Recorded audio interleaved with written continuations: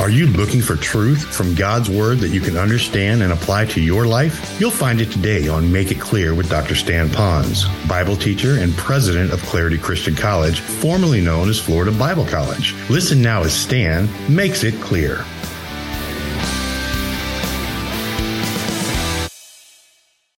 I see a lot of men here, and some of you men are really strong men, and it's hard for you to say, I love you, except maybe at a momentary or romantic time.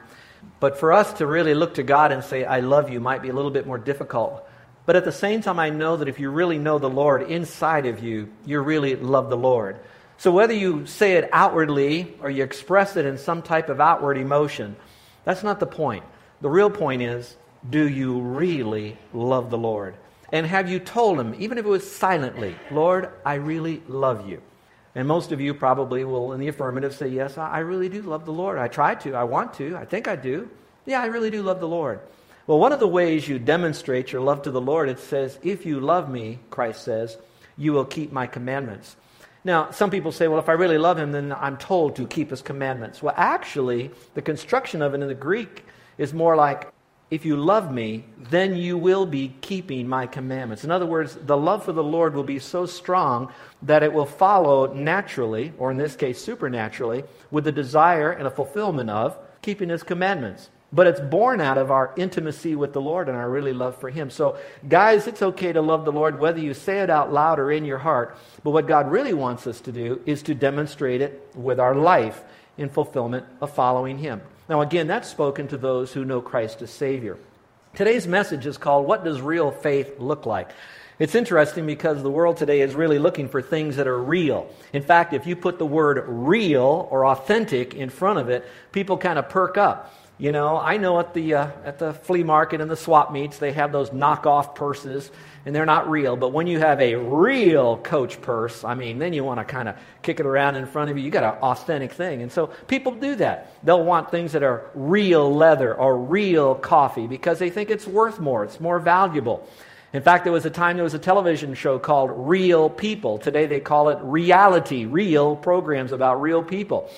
I also think in terms of the book that was written a long time ago. It says, Real Men Don't Eat Quiche.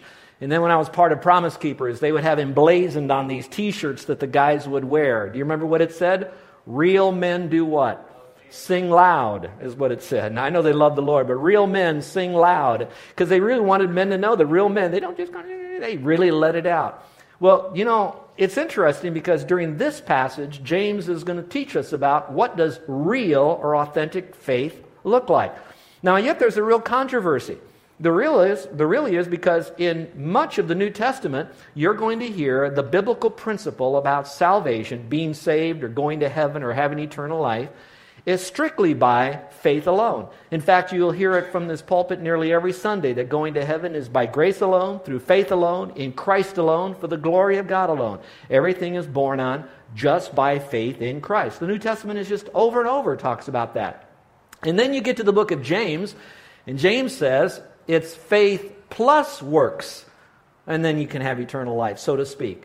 And so now you've got this great controversy. Now, if you take you back in church history, you're going to come across that the early believers really understood that going to heaven was by faith in the Lord, and they also were beginning to understand James' message that says, yes, it is by faith alone that gets you into heaven, but you demonstrate your faith outwardly by your works. Otherwise, in front of people, your faith is useless. And so he was really addressing that. But then things got really kind of harried during church history, so people were really getting involved. And yes, you have to have faith in the Lord, but you have to do a lot of other things, and an entire religion has sprung up, and it's a very prominent religion. Now, if you take that concept of that religion in the world today, they'll say it's all over the world, and it goes like this. You have the Jews, you have the Muslims pretty much, and then you have the Christians. So anybody that has Christ in their religion anywhere, they would be called Christianity. Well, then you have what is known as the Reformation, when they're reforming, going back to the original teaching of a message of salvation by grace alone, through faith alone in Christ. Kind of coming against that wave of false teaching that said, yes, it's faith in Christ, but a lot of other things you've got to do, which usually would be religious rituals. And the person who really brought that out was someone who was steeped in that religion, and he struggled with it, and he realized that, no, it's by faith alone. So he tried to stay in that religion. even as a leader in that religion. But he couldn't fight it, so he had to get out of that religion and nail the thesis to the door in Wittenberg, and his name was Martin Luther. And so he then made it clear that going to heaven was by faith alone, going back to the clear teaching of Scripture, taken from the book of Romans, the Magna Carta of the faith. But then he got to the book of James where it said here again that, faith without works is dead. So he said, I really can't believe that that's in the canon of Scripture. He called James the veritable epistle of straw, so he kind of discounted James. Unfortunately, and who am I? But I look at Martin Luther, the great theologian as he was, he really did miss the mark because he didn't understand the greatest teaching of James and how it really does fit together and how important that it really is. Now, when you look at the writings of Paul, because he was the one that wrote Romans and so many other New Testament books, just slamming us with the faith alone message, and then you see with James, you have to understand a little bit about the audiences and to whom they were speaking. You'll see Paul in Galatians chapter 2. Paul wrote this through the inspiration of the Holy Spirit. He wrote, knowing that a man is not justified by the works of the law, but by faith in Jesus Christ. Even we have believed in Christ Jesus, that we might be justified by faith in Christ and not by the works of the law. For by the works of the law, no flesh shall be justified. And then you got the other guy, James, saying, you see then that a man is justified by works and not by faith only. So here's the big question. You've got Paul and you got James. Who's right? And here's my answer to that. They actually are both right. Now I know that sounds like a contradiction, but it's not the case at all. You'll notice I put down 2 columns of information so you could see that they're approaching 2 different enemies of the truth. And they're going to use the word works often, and he's going to put it in the proper context. Follow along and maybe jot down your own notes. Paul was dealing with the Jewish laws. There were people that believed that you had to keep the 10 Commandments in order for you to have a right relationship with God. In fact, there's a religion today that's out that talks about keeping the Sabbath. That's part of the 10 Commandments. And if you don't keep the Sabbath holy and worship on the Sabbath, then you won't have eternal life. And so again, you still see that same battle going on, not only during the days of Martin Luther and days of the New Testament with Paul, but even today. Now, James says he's not attacking that issue of the law getting us to heaven, but he's now talking about the Christian lifestyle, and he's talking about laxity. So while Paul was talking about laws, James was talking about laxity, where people said, yeah, you believe in Christ, but then go ahead and do everything that the world does. It doesn't matter. Jesus is our Savior. Go out and live the way the world does. You don't have to change. You don't have to be different. It's not necessary that you have to be holy. And so he's now going to speak that if you have trusted Christ as Savior, you do need to demonstrate that faith by your lifestyle. Paul then goes on to say that salvation has a root. The root is found in Christ. But then from that root, James is saying, yes, the root is faith alone, but now you need to have the fruit. And the outward sign of your faith in Christ will be the deeds that you do. So Paul says it happens on the inside. James says on the outside. Paul says what you can't see is your faith in Christ because that's done personally. James says, no, your faith now needs to be seen. Not to get to heaven, but because you are going to heaven and you want the world to be able to see that inward act of faith. Paul goes on to say how you could know that you're a Christian by faith alone in Christ. And James says that's true, but now you need to show that you're a Christian by the deeds that you do.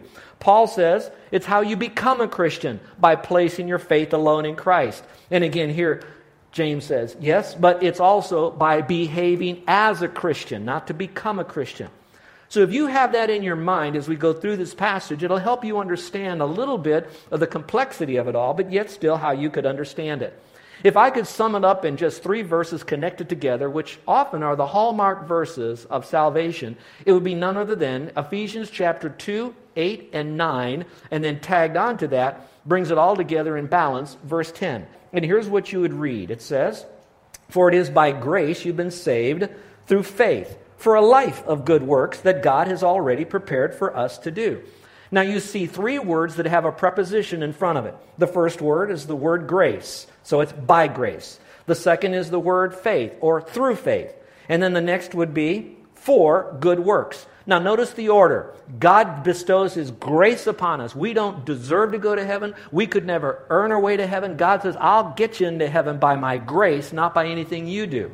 Then it's through faith in Jesus Christ as the object now that gets our sins forgiven, gets us a home in heaven, and we become a Christian. So God graces. Then comes the faith. But after the faith now, we realize that we now are saved for good deeds. Now, watch this very carefully. Do not get those out of order. We don't do things to get God's grace. It is not faith and works that gets us into heaven. It is after we've trusted Christ as Savior, now we do those good works. How often have you heard me try to explain this phrase? That I know I'm going to heaven, not by anything that I've done. I've trusted Christ. So now I choose to do good work. Not to get saved, not to stay saved, but I do good works now because I am saved. My life now that I want to manifest to others is the life of Christ, and I want to live it with good works as a way now not to get into heaven, but a lifestyle of telling the Lord and the world, thank you. So my good life, hopefully, is a thank you card to the world for what Jesus Christ has already done. And I can't say thank you unless I have something for which to be thankful. And I'm thankful that God's grace and His blood that Jesus shed for me on the cross would grant me the forgiveness of all my sin. So my good works is an outward sign of an inward deed that I have done. And that's very, very important for us to understand. Well, in this passage, I'm hoping that I can show you 4 things of what real faith is not like, and then the 5th one of what it is like. So let's go on this journey quickly together. So real faith, or authentic faith, is not just something that you say. Look at the verse. It says, "What does it profit, my brethren?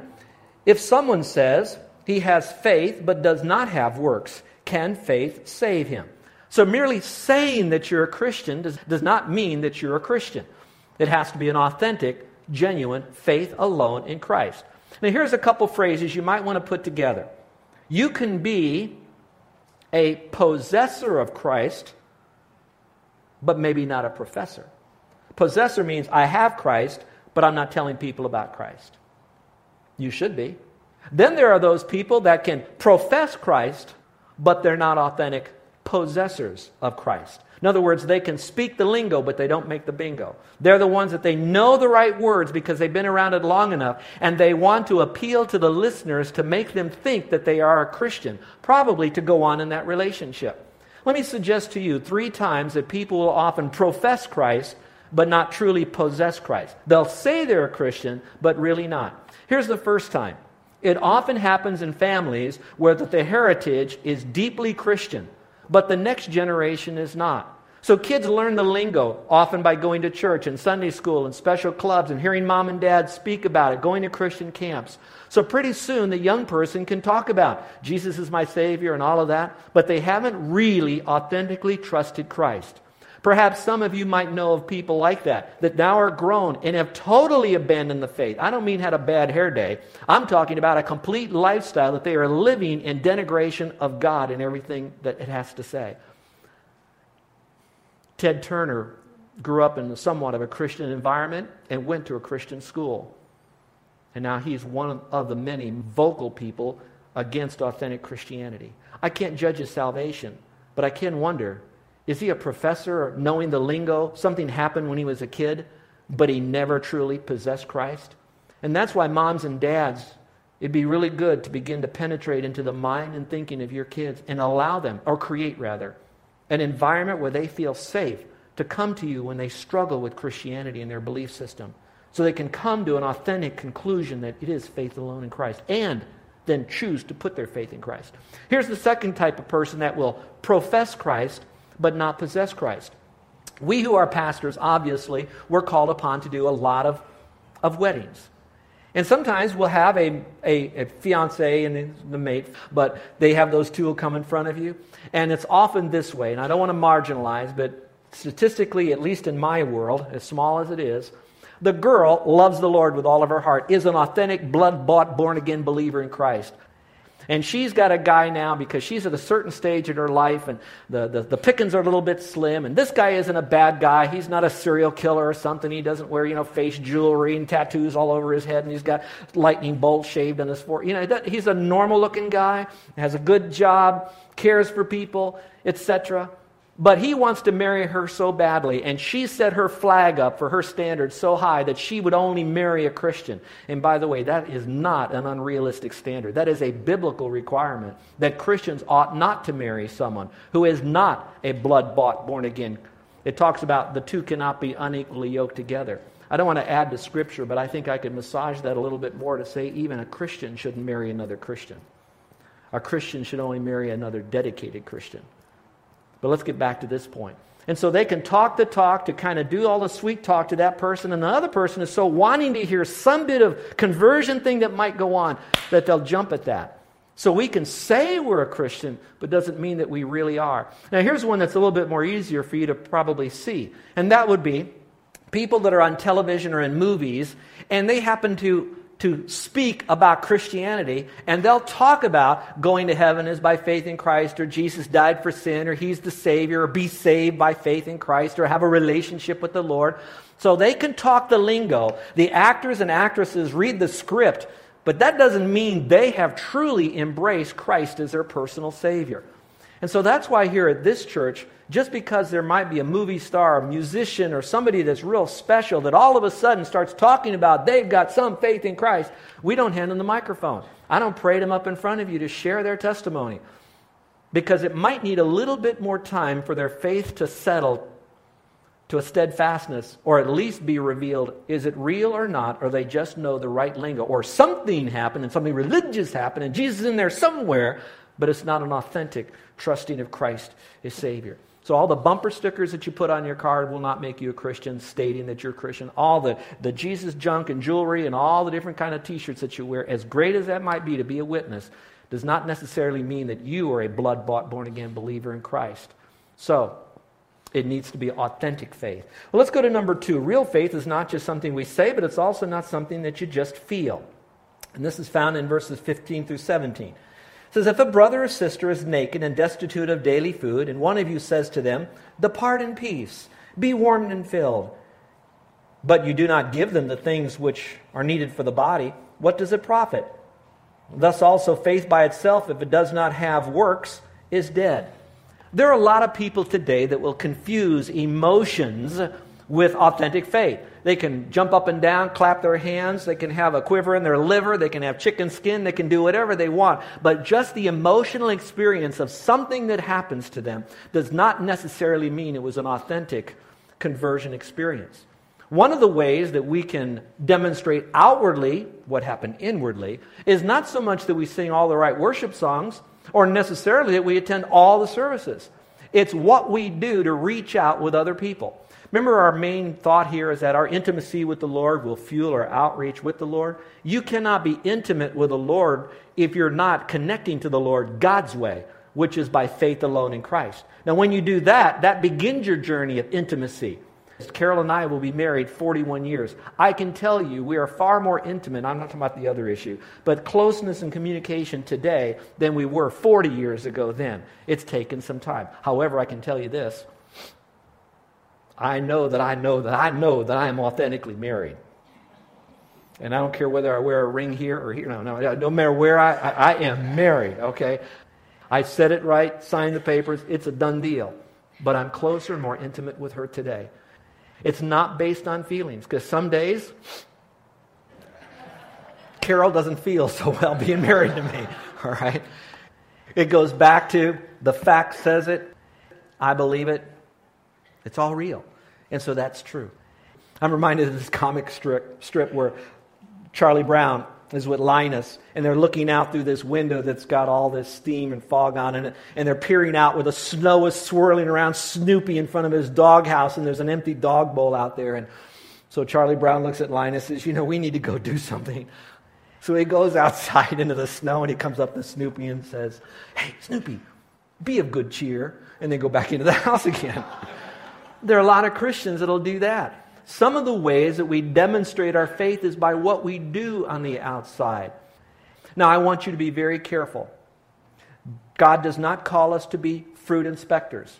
I know the verse says, you will know them by their fruit.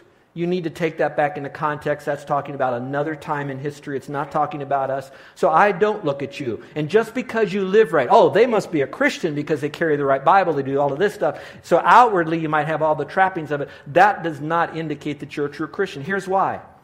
Those of you that live on this island know that there is a heavy presence, especially on the North Shore, of a particular belief system, that in that belief system, They're very pro-family. They're very pro-right living. They truly make some of the best employees you'll ever have. They're very careful about what they do with their body, what they wear, what they drink, what they eat, how they conduct themselves, how they live out their form of their religion. And I think you know where I'm going with this. So if I really looked at them and I interacted with them, they'll drop the name of Jesus in the conversation quickly. They'll drop in all the Christian things like pro-family and this, that, and the other, which is all great. But if you could peel back the center of their heart, it will not be a by faith alone, in Christ alone belief. It will be Christ is the mighty God, but you have the almighty God. Christ is important, and His Word is inspired, but so is this writing equally inspired, and sometimes more important and more relevant for today than God's Word, and they'll embrace that. So you can't just look at how a person feels or how they look to determine whether they're a Christian. It's got to be inside. Now, when you hear that, you're saying, so since it doesn't matter how we look, whether we do it or not, I'm going to go ahead and live as I please. God doesn't say that. He just says, don't be someone else's fruit inspector. But for us, though, we need to be walking clean with the Lord. And that's why this passage is so important. Look at 1 John 3:17.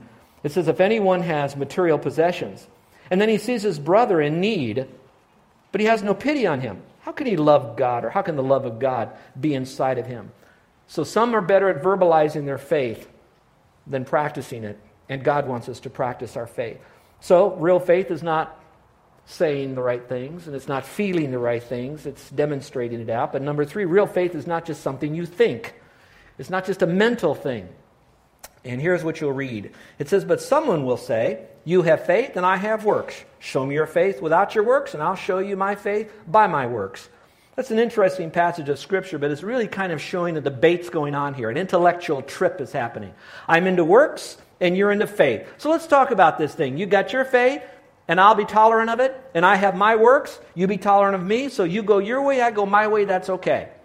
There are people that are probably going to listen to this message today and say, boy, that pastor is all jazzed up on something. He's making much ado about nothing. It really doesn't matter whether you have faith in Christ or you do good works, you have faith and works. It doesn't matter as long as we all end up in the same place, which is heaven.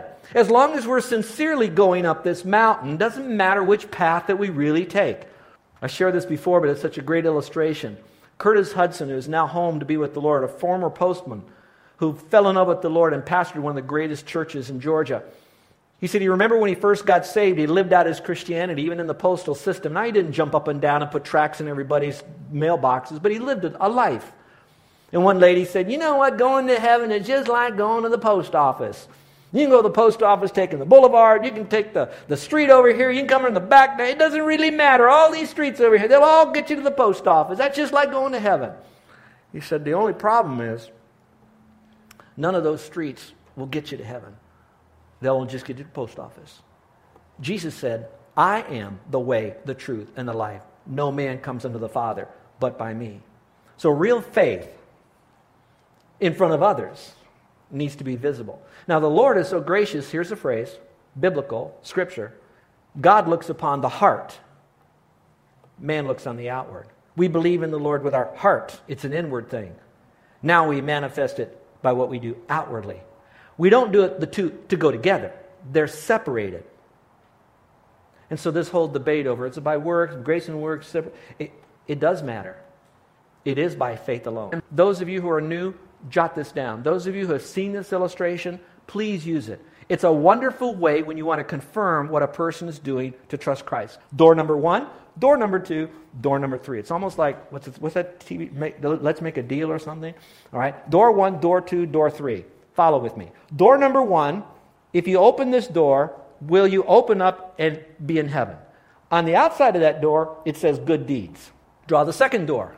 You open up that door, will that door open up into heaven? On this door, the label says faith in Christ and good deeds. You go to the third door, open up that door, will that get you into heaven? On that door is a sign that says faith in Jesus Christ. So this one says good deeds. This one says faith in good deeds. This one says faith alone. All right, so you have 3 doors. Now, when you're talking to someone and you're maybe at lunch or at a restaurant, grab that napkin, pull out a pen, draw 3 doors, show it in front of them. And then you then write on those doors, good works, faith in good works, or is it faith alone? then you tell them, check the door that they think they would walk through, but they only have the choice of one door.